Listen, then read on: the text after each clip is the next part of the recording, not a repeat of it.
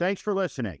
For earlier access to these episodes, access to Ask Me Anything sessions, and extended breakdowns of historical and current events, please consider joining our rewarding premium community by clicking the link in the description to this episode. Really pleased to be joined this afternoon by NYU professor Scott Galloway, a prolific author, commentator, and one of the most interesting people out there. Welcome, Scott.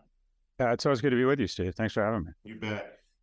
Scott, you have written a lot of books. The first time that I met you, talked about one that I read that was very impactful for me, The Algebra of Happiness, Notes on the Pursuit of Success, Love, and Meaning.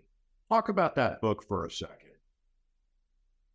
Well, thanks for that. That is how we met. And you do something most men don't have the confidence to do. You came up to me and you were very complimentary right out of the gates and said that it had an impact on you. And most men, including myself, until recently, don't have the confidence to do that. We see generosity or affection or compliments as a zero-sum game. And somehow if we say nice things to other people, especially as men, that it takes away from our success or masculinity. Anyway, in terms of the book, it's not my domain expertise. I'm not certified in social psychology or evolutionary anthropology. What I do have is I struggle with depression and anger, and I think about it a lot. And one Sunday night I was on a call with my sister, and my sister just stopped me and said, "Why are you so pissed off all the time? You have less license to be pissed off than anybody I know. And I have blessings the size of Saturn and a mood the size of, something much smaller. So I decided to do something about it. And the way I attack a problem is I try and learn a lot about it. And I learned enough about it that I want to do a video on it. The video got a few million views, and my agent said we should write a book on this. And I basically read every study I think that's been done on happiness and wrote out some best practices and weaved it with some personal anecdotes. But it's more an exploration of how I can just be a little bit more mindful and grateful and let my blessings wash over me and impact my mood. Let's talk about that for a second, because by any objective measure, you are a super successful person. Why do you think it is that men have such difficulty going up to another man and saying, "I admire you, I learned something from you, I got something out of this touched me in some type of way"? I was talking about this to a Gen Zer who I had on the podcast, and for good and for bad, one of the things they've missed out on are the men that we knew in our lives, the World War II generation, the generation that lived through the Depression.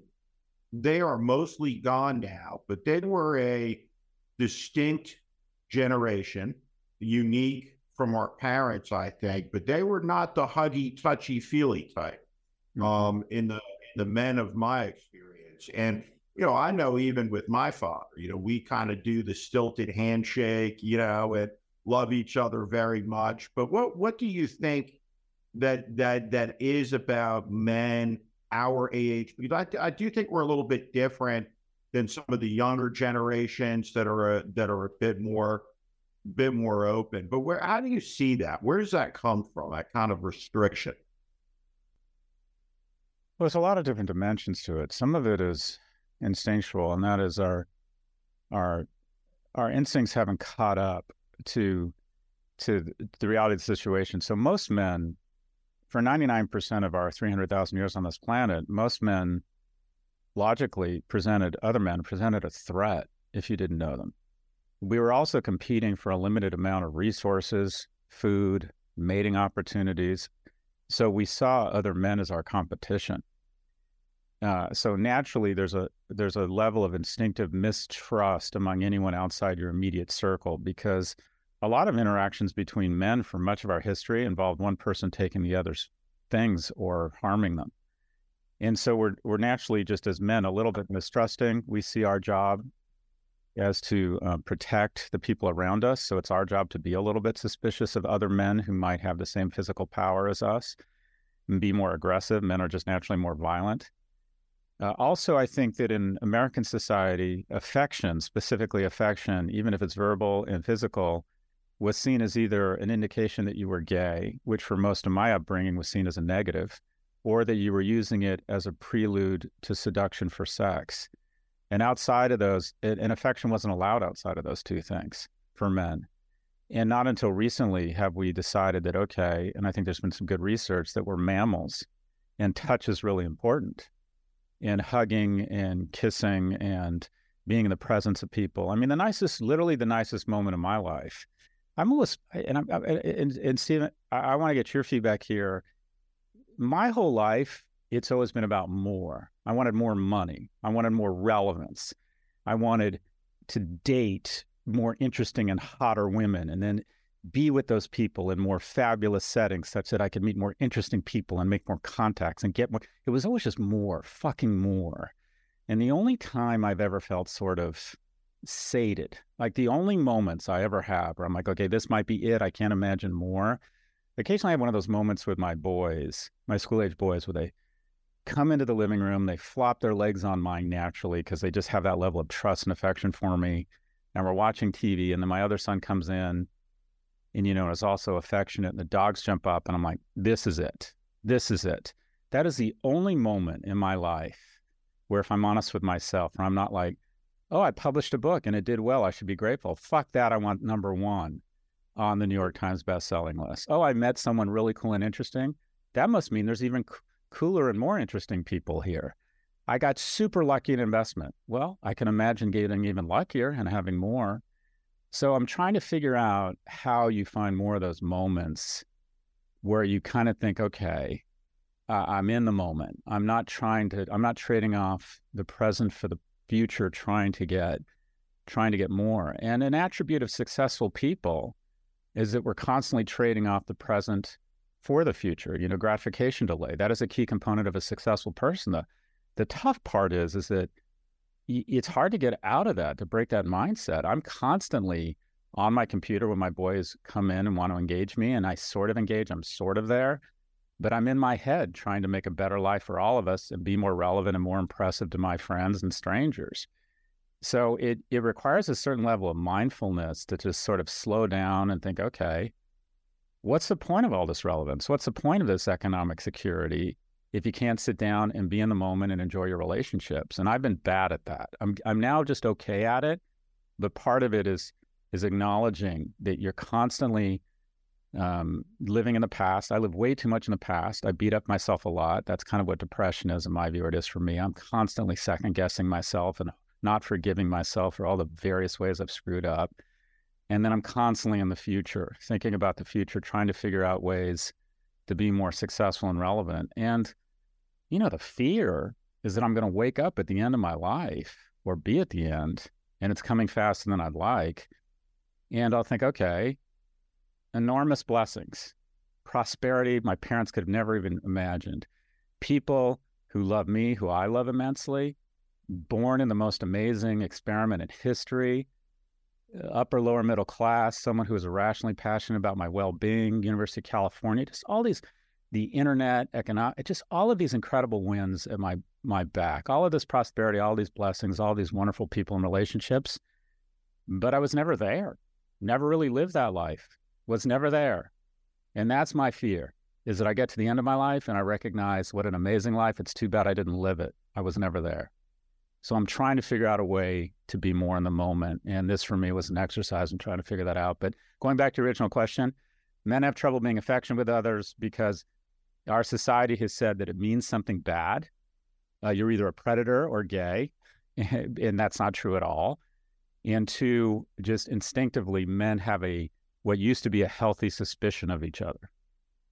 We've talked about this. We talk about that middle class upbringing. Mine was in North Plainfield, New Jersey. You think about success as someone who was flying 300, 400,000 miles a year over much of my 40s. It wasn't there. I think that people equate success with happiness, and they're completely different things. Some of the most successful people can be deeply unhappy people. and happy people define success sometimes very differently than the success that I pursue, right? Materialism, things, status, the race. And so when you think about happiness, it says something, I think, that if you go back to the charter document, really in the country's history, it's not the pursuit of success, it's the pursuit of happiness. As mankind's mission on earth, or what people should be doing in a free society. And you talked about this noble experiment, this great experiment that we're part of. The country is in trouble, through my assessment. How do you see it? Yeah, look, the greatest innovation, I believe, in history isn't the iPhone, it isn't the printing press, it's the American middle class. And people like to think of it as an accident. It was a deliberate innovation that took R&D and a massive investment. 7 million men returned from war, and we decided to put in place these bold, visionary, and expensive investments, $500 billion infrastructure, road infrastructure act. We gave them the GI Bill. We said, we're going to help you buy a house. We're going to help you develop economic security. Quite frankly, we're going to make you much more attractive to potential mates. And we created a baby boom. And we created a middle class that had connected tissue between each other and the country. And some of the best legislation in the 60s and 70s was a function of a lot of our leaders had served in the same uniform and saw themselves as Americans before red and blue. And we took for granted that the middle class, and I think a lot of wealthy and corporations like to propagate this myth that the middle class is a self-sustaining organism. It's not. The top tax rates at the end of World War II were 92%. They claim now it's 37%. I know this firsthand. My average tax rate the last decade has been 17% because I'm now at a stage where the majority of my income comes from long-term capital gains as opposed to current income. So we are not, the middle class is, people say it's shrinking. It's kind of stayed the same, slightly down. A lot of people have gone to the upper income. But what you have is this massive crowding of prosperity where 9 and 10 incremental dollars goes to the top 1%. 0.7% of the any incremental $100 in income or growth over the last 40 years has gone to the bottom half, 0.7%, and about 90% has gone to the top 1%. So we have made a concerted effort to transfer money not only from the middle class, we talk a lot about class warfare, but I would say it's even more obvious in terms of ageism, and it's reverse ageism, and that is someone over the age of 70, 40 years ago, or now someone over the age of 70 is 72% wealthier. Someone under the age of 40 is 24% less wealthy. Whether it's our tax code, the two biggest tax deductions are mortgage interest and capital gains, who owns homes and makes money from stocks, people our age, who makes money from current income and rents, younger people. We transfer $1.5 trillion from younger working age people to seniors, who are the wealthiest generation in history. So over time, we've decided the younger people who need to repopulate and rejuvenate the middle class, we're going to transfer wealth from them to older people because older people vote. And the demo in democracy works almost a little bit too well. And we haven't made the sort of forward-leaning investments in the middle class that we made kind of post-World War II. And without a middle class, it's very hard to have a prosperous society. China has brought 500 million people out of poverty into the middle class. That's arguably one of the greatest achievements in the history of mankind. And if you were to say, well, what country has ascended the fastest? It's really easy. Just look at what country has done the most for its middle class. And it's just inarguable that is China. Their life expectancy, the year I was born, was 47. We stand here today, it's now 77. The last 10 years, life expectancy in the United States has actually gone down, or even the last 5 years, 4 of the last 5 years, it's gone down. So we need to give up this myth the middle class somehow just works, that if you don't invest in it, it will survive on its own. It doesn't. It's the most important thing. The middle class fights our wars. They fund our technology investments. They are responsible for the majority of important legislation. They populate our schools, our churches. So as goes the middle class, so goes America. But unless we massively invest in it, it will die. It'll wither and die. So I think that's an enormous threat, and we can talk more for the reasons there, but the middle class is the best indicator of the health and prosperity of any nation. And the middle class in this country is in big trouble, as you said. 40% of Americans have $400 cash savings. 1 million Americans have died of opioids. The societal cracks from that you see playing out in cities like San Francisco, cities like Los Angeles. You look at this moment in American history, the country is $32 trillion in debt, possibly on the edge of a self-inflicted gunshot wound, a voluntary default of the full faith and credit of the United States, which for all of history, America's political leaders have understood that America must pay its bills and meet its obligations.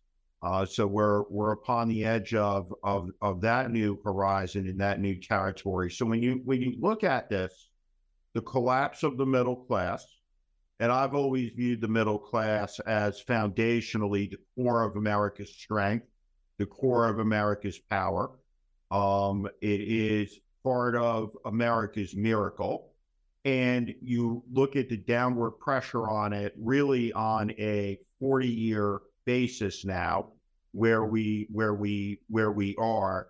When you look at the dawn of the age of artificial intelligence, the really passage, the hinge between one era and another, at the end of the long lifespan of the men and women who fought in that Second World War, who came home, who went to college on the GI Bill, who raised the baby boomers, who built the American middle class.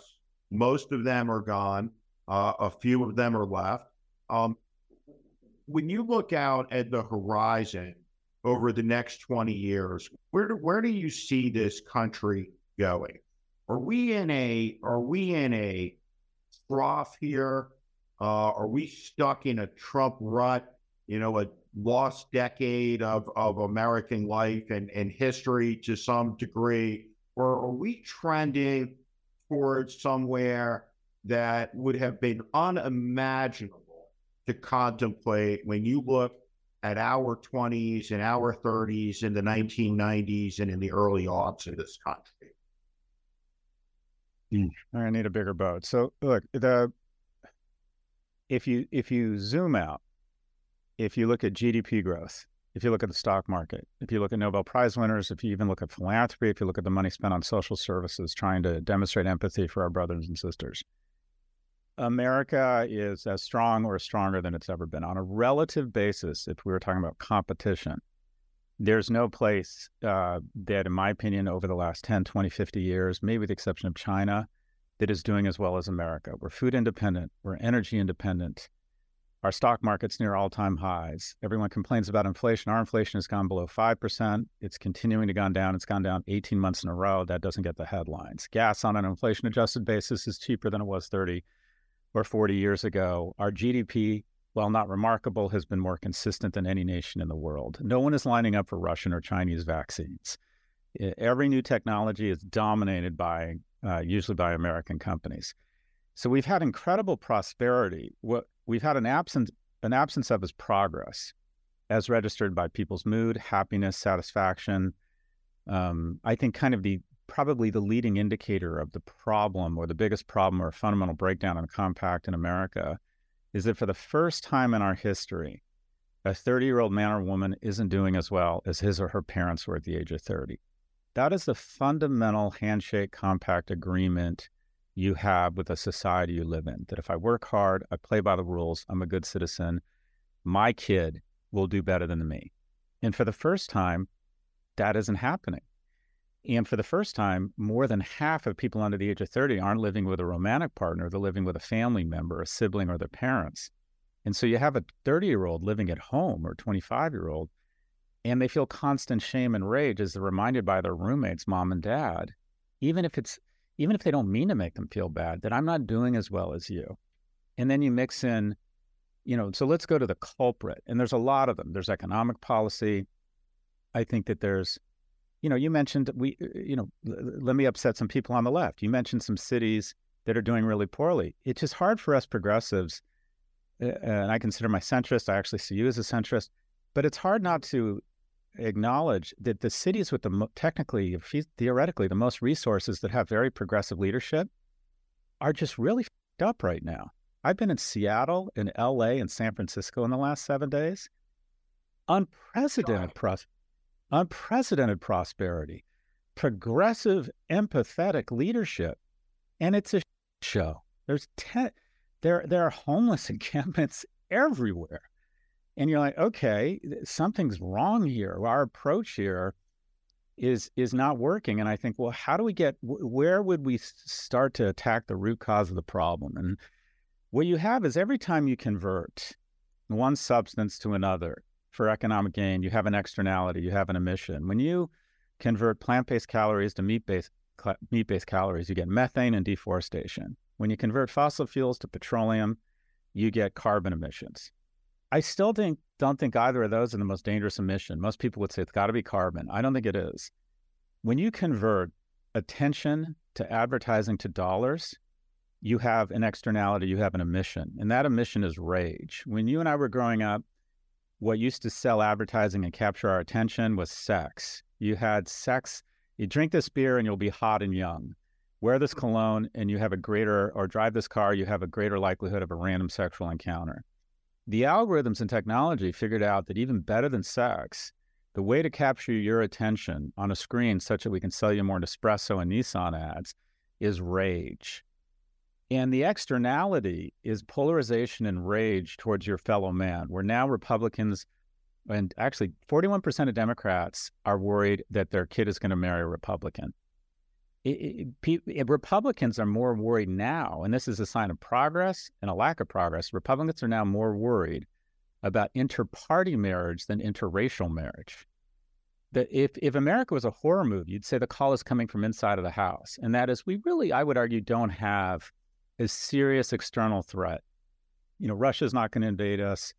Mexico and Canada are not a threat. China even, I would argue China, if you game theory it out, I don't think China wants to get into a shooting match with the United States.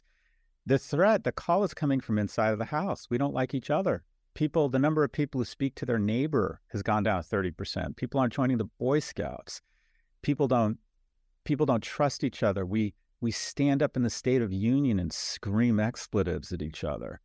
So this polarization, as largely fed by technology and the emission of rage in the pursuit of profits with no regulation. We have an FDA that regulates our food.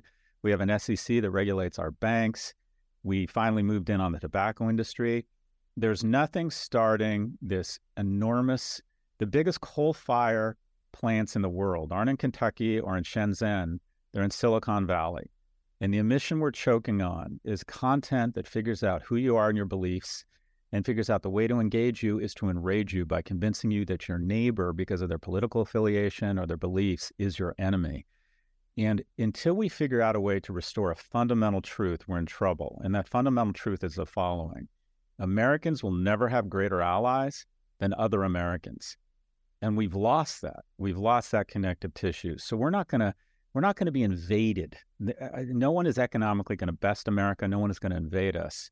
We're eating ourselves from the inside out. We're going after each other. And some of that might be under cover of dark from the GRU or the CCP weaponizing some of our platforms. And I realize how paranoid that sounds, but it doesn't mean I'm wrong. But the best way to defeat an enemy is to atomize them and turn them against each other. It's what we did with Native American tribes. Don't fight them directly. Plant rumors, turn them against each other, and then come in for the cleanup. And that's what's happening now. I think the rage and lack of comity of man and the lack of appreciation for how wonderful it is to be American. Our tech leaders, some of the most blessed people in the world, don't acknowledge America. They're the first to post it. Go up and down the West Coast, you see dozens of companies that have created trillions in value. You get above Seattle and it stops. There's one north of the border. It's called Lululemon in Vancouver. You go to La Jolla, it stops. And there's one, you have to go 4,000 nautical miles before you get to Mercado Libre in Buenos Aires. And yet none of these founders want to acknowledge how fortunate they are to have been born or to start their businesses in America. They just want to shitpost it. I find it the most loyal Americans are veterans because they invested so much. And I find the most obnoxious Americans, the ones that say the government should just get out of the way and have adopted this Thatcher Reagan-like screed that's anti-government, are our most blessed Americans, specifically tech entrepreneurs. It's obnoxious. But circling back, I think one of the root causes here is technology, and some of our most talented, deep-pocketed companies are pitting us against each other. So those are the tech companies. And so we're talking Facebook, top of the list. We're talking. Yeah, look, there's enough to go. Go ahead. When you think about these tech companies, you're not applying this across the whole of the technology landscape. I think you mean a couple of companies, social media companies, news companies, companies like Fox News, companies like Meta. Well, so you're going to probably forget as much about this as I'm going to know. But news used to be 21 minutes, and it used to be a social service. People, these corporate broadcasters were making so much money running Tang and Chevrolet ads on the Brady Bunch and Partridge Family, they thought it was in their civic interest to run 21 minutes of fact-check news and 9 minutes of commercials. And they lost money. And 18 minutes was boring fact-check news with Jerry Dunphy. I grew up in L.A. And then 3 minutes was point counterpoint, where they brought in Bruce Hershenson and Jim Tunney to basically yell at each other. And that was the highest rated part of the 21-minute money-losing news show. And Ted Turner thought, I can turn news into 24 hours. And then Rupert Murdoch came in and said, I can turn that 24 hours into those 3 minutes of tickling people's tribal sensors.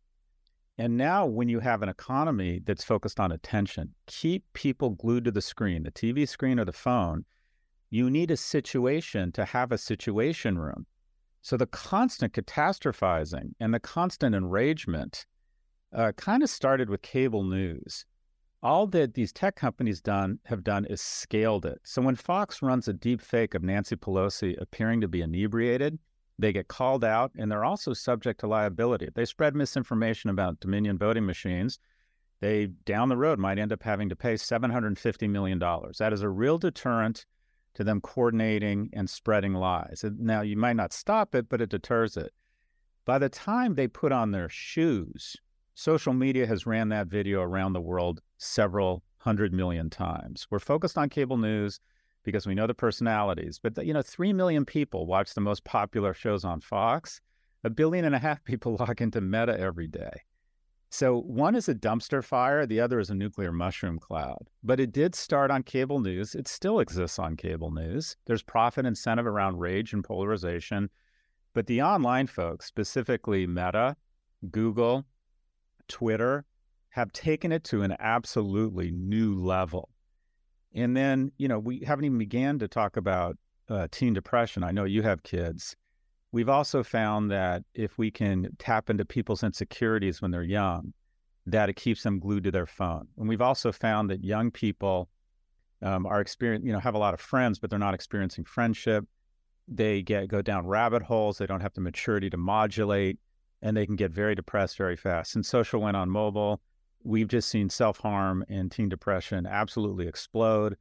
And these companies engage in delay and obfuscation, such that they avoid any regulation. And so where do we end up? We end up with America where we talked about the middle class is struggling. We have polarization. We don't trust each other. We don't like each other very much. We see each other as our enemies, which is ridiculous. And we literally have the most, anyone who has kids knows they have the world of work, they have the world of friends, and then they have their world of kids. Something comes off of the tracks with one of your kids, the whole world shrinks to that kid.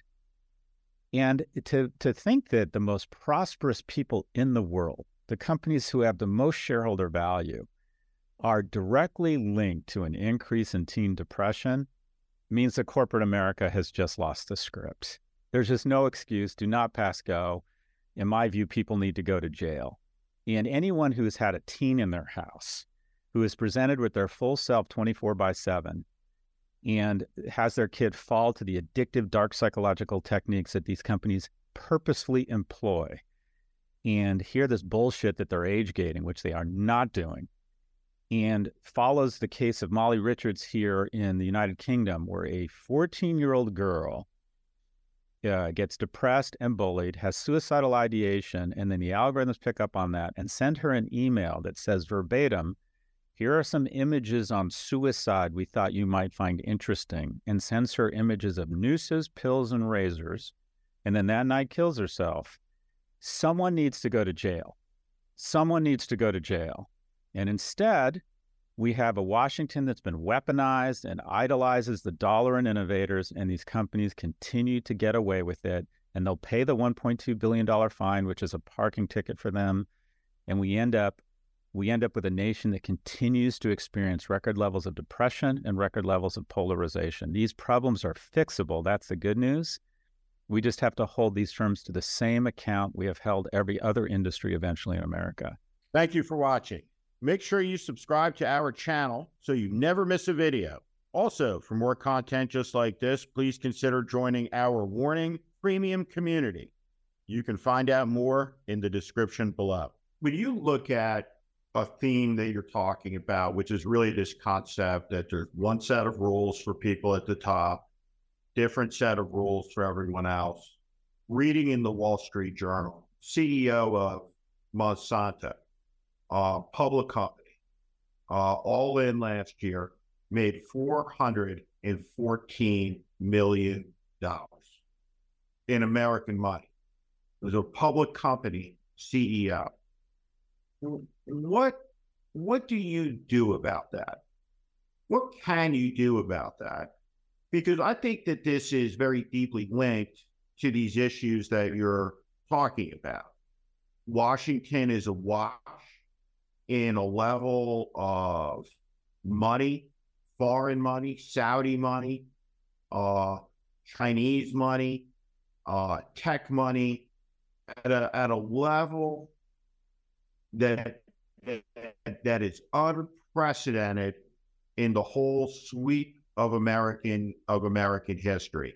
When you look at the country, 330 million of us, what has always been true about America, almost providentially, is that it has produced the right leaders at the right moment of time, seemingly almost out of nowhere. For example, Dwight Eisenhower was an Army lieutenant colonel in 1939 who hadn't been promoted in 13 years. But it produces the right leaders at the right moment in time. Are you optimistic that a new generation of leaders steps up? Do you see anybody out there who has the capacity to tackle these issues in a way that is truthful, honest, direct, that starts to make the turn in the pull towards better? Because really what you're talking about is better, is getting out of this rut. And we talk about the politics of that in a minute. So there's two things there, the CEO compensation, and then the notion of, can we come together and rally behind a specific leader? With respect to the former, I think I'm involved in a lot of CEO compensation. I've served on 7 public company boards, probably about 24 private company boards, and compensation is the most difficult thing. And what you have is in the last 40, 50 years, CEO compensation has gone from about 36 times the average worker salary to about 300. I bet it's going to hit 400 soon. And you think, well, how did that happen? What happens is on the board, there's a compensation committee that decides the compensation of the CEO. And we hire Towers Perrin, I think, is the consulting firm that's kind of locked up the compensation industry. And they do a survey. And we pay them because board members don't like to actually do work. And they come back and say, all right, this is a chemicals company, Monsanto, and fertilizer company that does $22 billion, and industries of this size in this environment give their CEOs this much in current comp and this much in stock. And they go from 0 to 100, and 50 is average.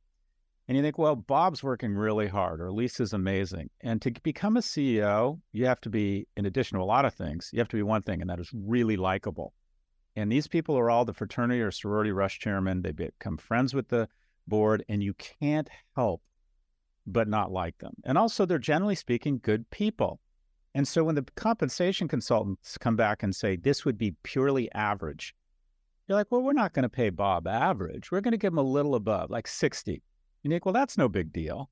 But if you're paying Bob 20% above the average, that means every 3.5 years, because then the consultants go out and look at a new data set. That means every 3.5 years, CEO compensation is doubling. And when you're the board, you want to find the right guy or gal, and the right guy or gal is not going to have a eulogy at their weddings, at their funeral, saying he turned down a $50 million comp package to just take $30 million because he was worried about CEO pay. No one's going to disarm unilaterally. So capitalism is a function of people's self-interest, and I don't blame them. And I don't know if there's anything offhand you can do about CEO compensation. Capitalism is about people making or trying to make a shit ton of money. I don't begrudge the CEOs. I can understand how the boards award this. What I think needs to happen is that there's no reason that we shouldn't have a progressive tax structure. I think anyone making over $100 million should pay a fairly extraordinary tax rate, or at a minimum, pay the same as somebody, the CFO who's working for them. Because the myth around our tax policy is that, you know, the narrative is always that the poor get screwed. If you look at the lower and middle income, their taxes have gone up on consumption and sales tax, but their federal income tax has largely stayed the same. The bottom half of America pays very little federal income tax. You know, they don't have a lot. Who really gets screwed in our tax code over the last 50 years are what I refer to as the workhorses. And that is people that make between, call it, $200,000 and $1 million a year. Mom's a partner in a law firm. She's a baller. She's worked her ass off. She got the right certification. She's made partner, makes $600,000. Dad's a chiropractor, started his own chiropractic clinic, works his ass off, has a staff, makes $220,000 a year. They make $820,000 a year. In order to make that kind of money, they probably have to live in a big city, most likely in a blue state. They're probably paying a tax rate of 48 to 52%. They're paying half their money.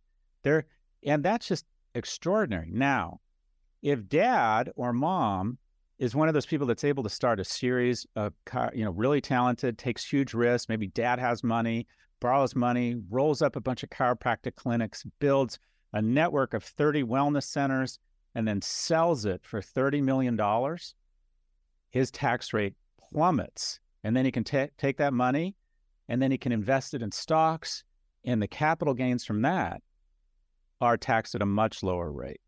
I've been working as a consultant my whole life, current income. Until the age of 40, I paid between 35 and 45% tax rate. Once I sold the company and I had a basic capital to start investing, I made the jump to light speed, could start investing in real estate, could hire really, really talented people to navigate the tax code, which has gone from 400 pages to 4,000, and my tax rate plummeted. So what we've done in America is we've said, if you're talented enough to get the gold medal, and let's be serious, they're not bad people and they're exceptionally talented, but if you get to the gold medal, we're going to take the bronze and the silver away from anybody else. Your tax rate plummets once you get to the 99th percentile. So can we do anything about CEO compensation? I'm at a loss as to how you limit it, but they shouldn't be paying 17 or 18% tax rates. They should be paying 70% tax rates. So I believe in a progressive tax structure. It needs to be restored.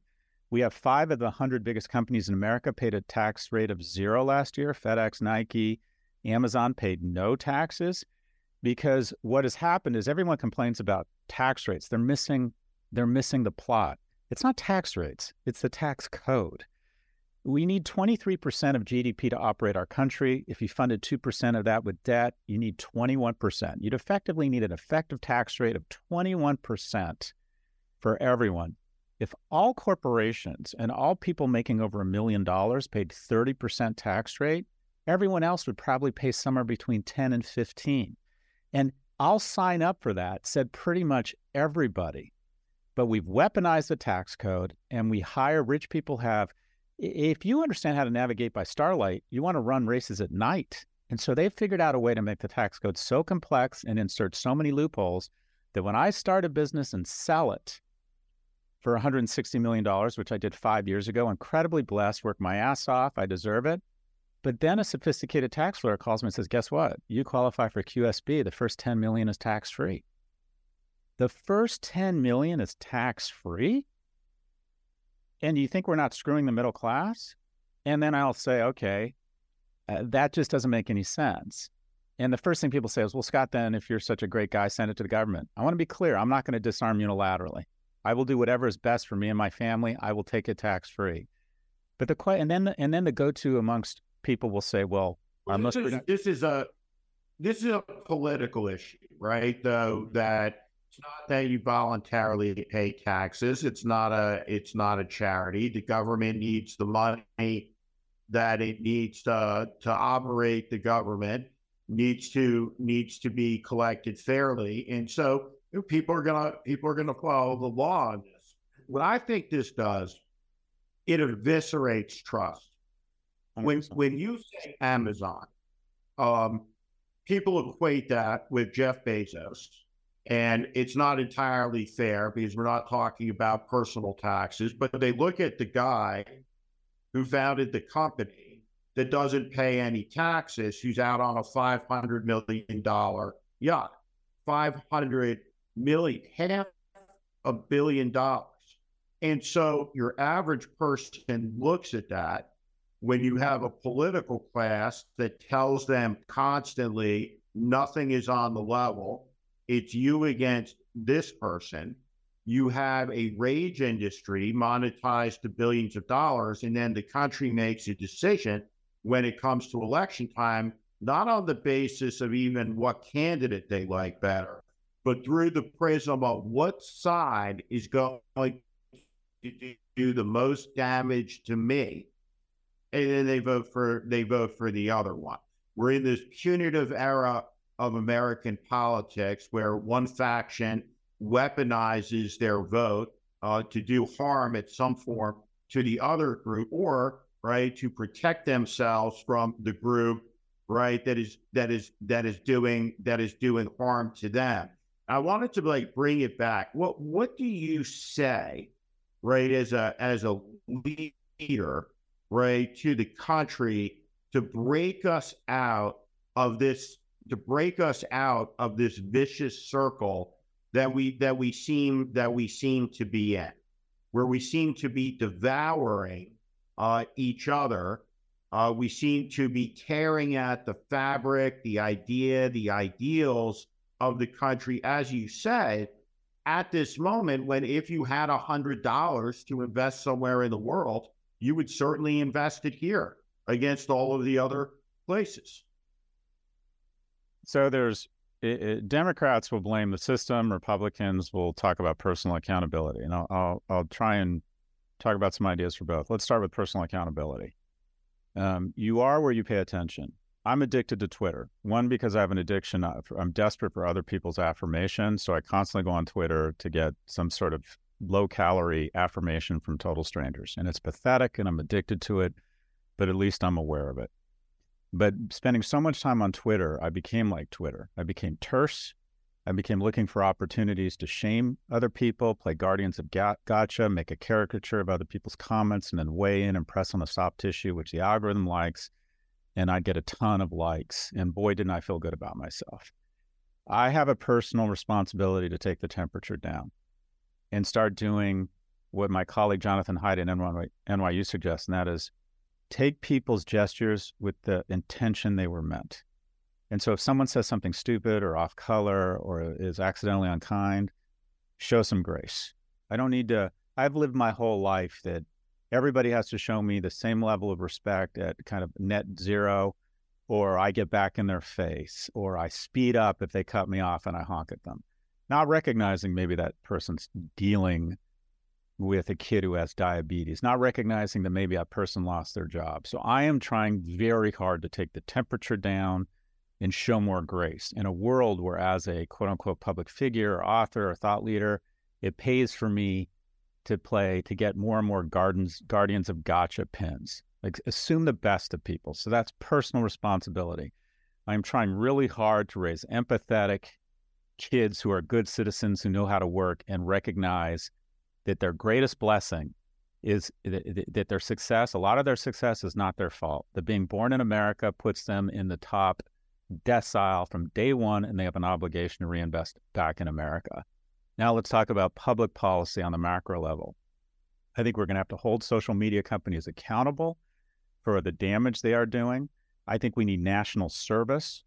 I think we need young people to have an opportunity to meet other kids or other young adults from different income, different ethnicities, different sexual orientations, and recognize that we're all Americans. And they're going to find out from the get-go that that person who I would have never had any contact with, that is from a totally different background than me, doing something in the agency of something bigger than me, and that is our nation. We need to get back to that. So I'm a big fan of national service. On a fiscal and monetary or tax policy, we need to start reinvesting in young people. Young people aren't having kids, not because they don't want them, but because they can't afford them. They have less opportunity than our generation had, and a lot of it is an absolutely concerted decision. People, the entrenched incumbents will say it's about network effects and globalization. Bullshit. We have consciously decided to transfer money from young people to old people or inflate our economy using the credit card of our kids and our grandkids. There are economic policies where we need to restore, give young people more opportunity. We need a tax code that's enforced. We need a progressive tax structure. We need national service. We need to have an honest conversation around young men who are struggling in our country, 4 times more likely to be addicted, 3 times more likely to kill themselves, 12 times more likely to be incarcerated, and recognize that compassion is not a zero-sum game. Civil rights did not hurt white people. Gay marriage did not hurt heteronormative marriage. And we need to have more compassion for young men who are falling further faster than any demographic group, despite the fact that their father and their grandfather may have had unwarranted blessings. That is not their fault. And we need programs, vocational programs, red shirts, start them a year later in school, more college freshman seats, more vocational certification to try and level up young people such that they have more opportunities. And quite frankly, that young men have more on-ramps into the middle class. I think there's a ton of things that, the bad news is these problems are huge. The good news is they are absolutely fixable. When you look at this era, Franklin Roosevelt, and I've always talked about Franklin Roosevelt. I think he is the most important figure of the 20th century for the good. He's the principal architect of the world that we live in. And Roosevelt is good friends with the Canadian Prime Minister, Mackenzie King. Like Churchill, he would stay for weeks at a time in the White House, spend long evenings talking to FDR, and King would always return to his room and take copious notes. And he recalls this night with FDR, where FDR lays out the UN Declaration of Human Rights, the United Nations, free trade, the end of the colonial system, colonial era, and really the world in its contours that is our modern post-World War II era. And FDR says to Mackenzie King that his aspiration isn't that this will last forever, because nothing does. He says that he hopes that it will endure, this American-led system, for as long as everybody who was alive on the day the war is won is still alive. And so the youngest of those people are my parents' age. They're 77, they're 78 years old, and we have come to the end of that era. And to a hinge of history where the United States is moving into a new era of competition with China, technology, all of the advantages that the country has had over these last 80 years. In this moment of time, right, we're seeing the end, right, of that runway. When you look ahead over the next 20 years in this country, where do you see America 20 years from now? Where do you see the American middle class? Where do you see the American worker? Where do you see the United States in the community of nations, in the global competition on our current trajectory? Are you generally optimistic? Are you pessimistic? It's weird. I think I've gone from a glass half empty to a glass half full. And that is, the constant catastrophizing that pays in media is, in my opinion, overdone. I do think that, I mean, if you look at the last couple of years in Congress, despite the polarization, it's actually been a relatively productive Congress. You know, the infrastructure bill, climate change. I mean, there has been some productivity, bipartisan productivity. I think the immunities are kicking in. I think people are no longer fooled by these weapons of mass distraction, a really charismatic president talking about gender balance and saying, look over here, don't look at teen depression. I think we are figuring out, we're getting more serious about climate change. I think election deniers are losing their elections. I do think some immunities are kicking in. The best chart in my book is a chart showing the percentage of time people are donating to people they will never meet. And it's up dramatically in every region of the world. So more people in more regions are planting trees, the shade of which they will not live under. We have huge problems, but I'm actually quite optimistic.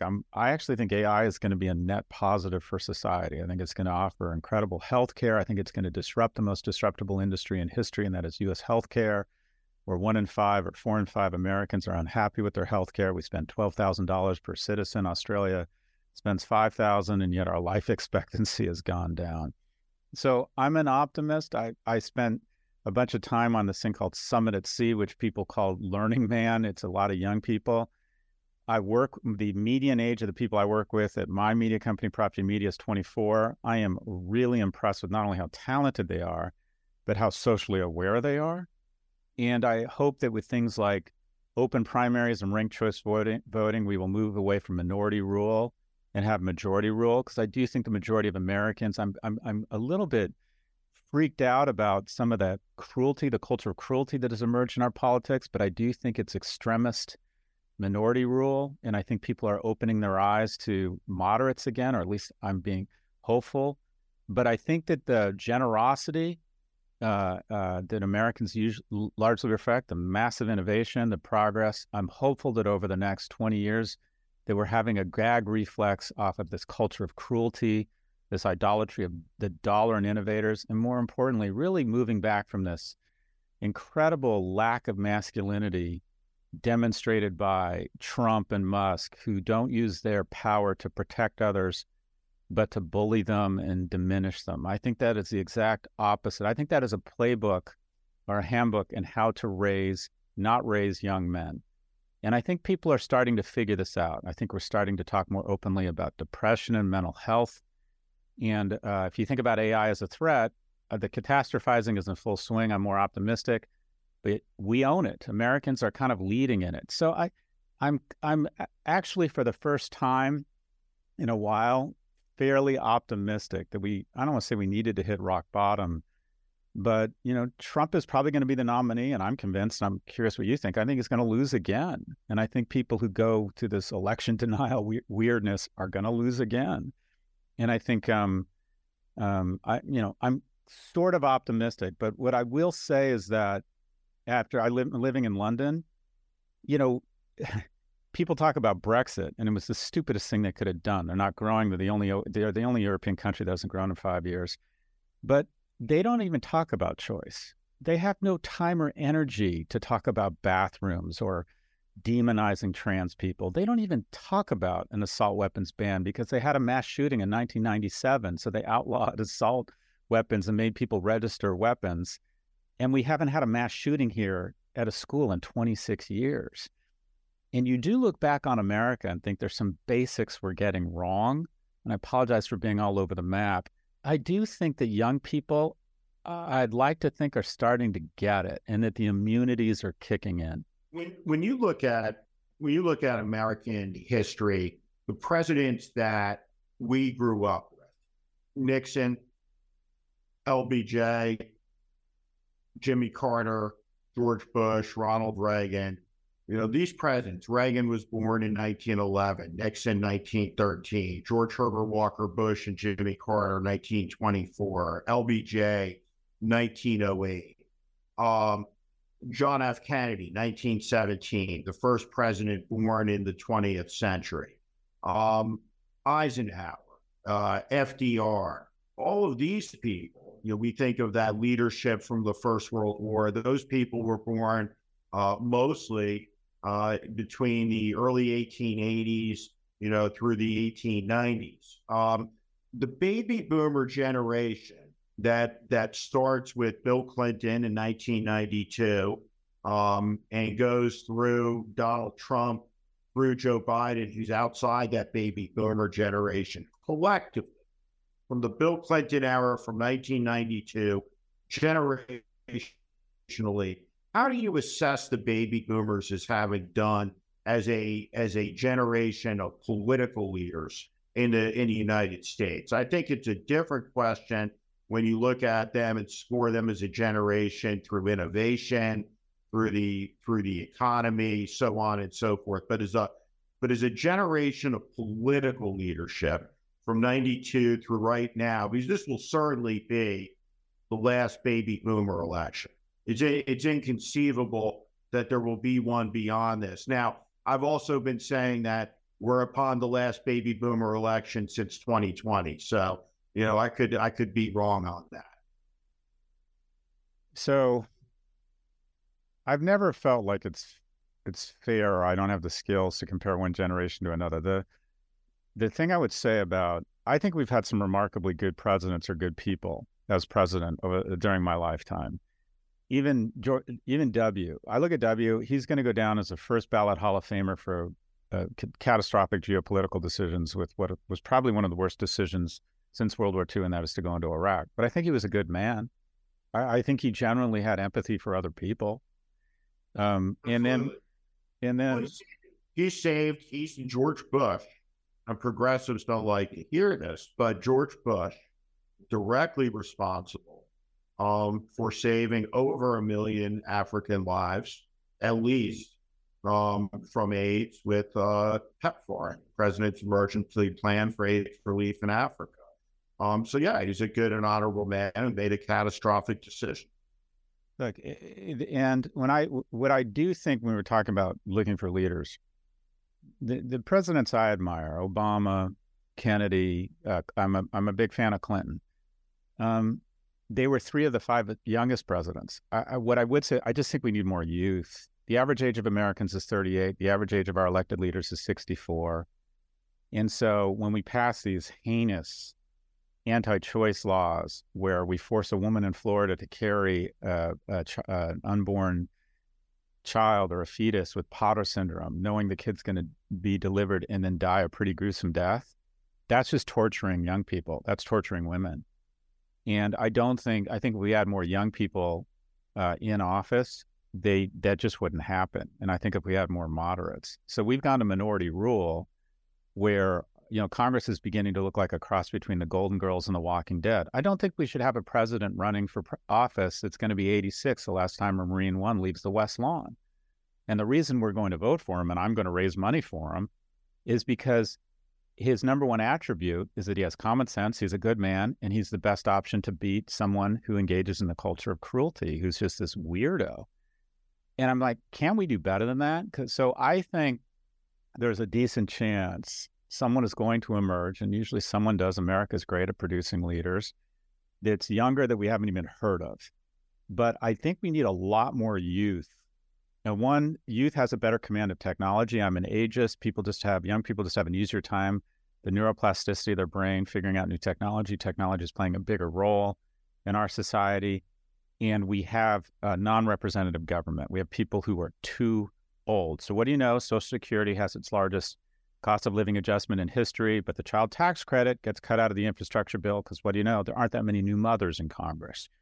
So I don't know if I could summarize the difference between the generations. What I am a big believer in is that we need more young people in government. Our government has become too senior, just become too old. And I think that I feel it myself. I hate to admit it, at 58, I feel as if I'm becoming a little bit out of touch. I purposely try to stay engaged. I read a ton of media. I try and surround myself with young people. But there's just certain issues I'm out of touch with. And I feel like we have a government that's become, if you will, out of touch with the real issues facing the majority of young people. Last thing I want to ask you about, and you raised this with Donald Trump. He is, and I say this as somebody who grew up in New Jersey. I remember distinctly, age 10 or 11. The year is 1981, maybe 1982. North Plainfield, New Jersey, big box television, Channel 7, Bill Butel, Eyewitness News, and Trump was on television. And my father looks at me, he goes, you see that fucking guy? It's like, yeah. He goes, don't ever be like that fucking guy. Now, he goes on to vote for him eventually, which is an amazing thing. But Donald Trump was everything that you didn't want to be, at least in my household. How is it that so many men look at the cruelty, as you pointed out, look at the bullying, look at the nastiness, look at the grievance, the scapegoat, and see strength as opposed to weakness? I think Donald Trump's appeal is that not so much that he appeals to Republicans, but that the right just sees us on the left as being crazy. I think on the left, we have to take some responsibility for sticking our chin out. And that is, a lot of our politics were more about airing petty grievances and the inability to face adult realities and virtue signal after we made our money.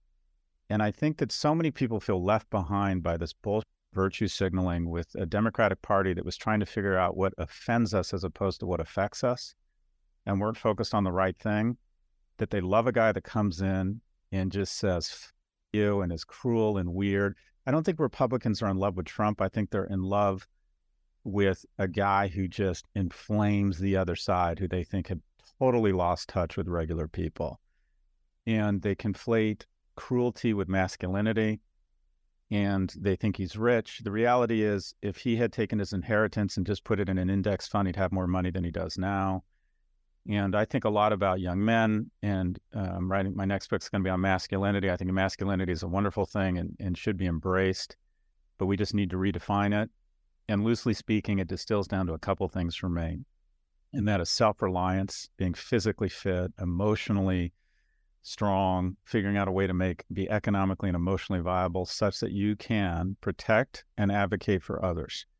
And there is nothing less masculine than sexually assaulting or being accused of sexually assaulting 29 people. There's nothing less masculine than mocking the disabled. This is the exact definition of what it means or doesn't mean to be a man. And I think we need to educate people that this is not a hero. This is not a man. This is a deeply insecure, flawed person that is bringing out the worst in people. And we need to embrace a new form of masculinity. And by the way, masculinity is a social construct. A lot of women demonstrate fantastic masculinity, and a lot of men demonstrate wonderful femininity. But we need to get away from this culture of cruelty.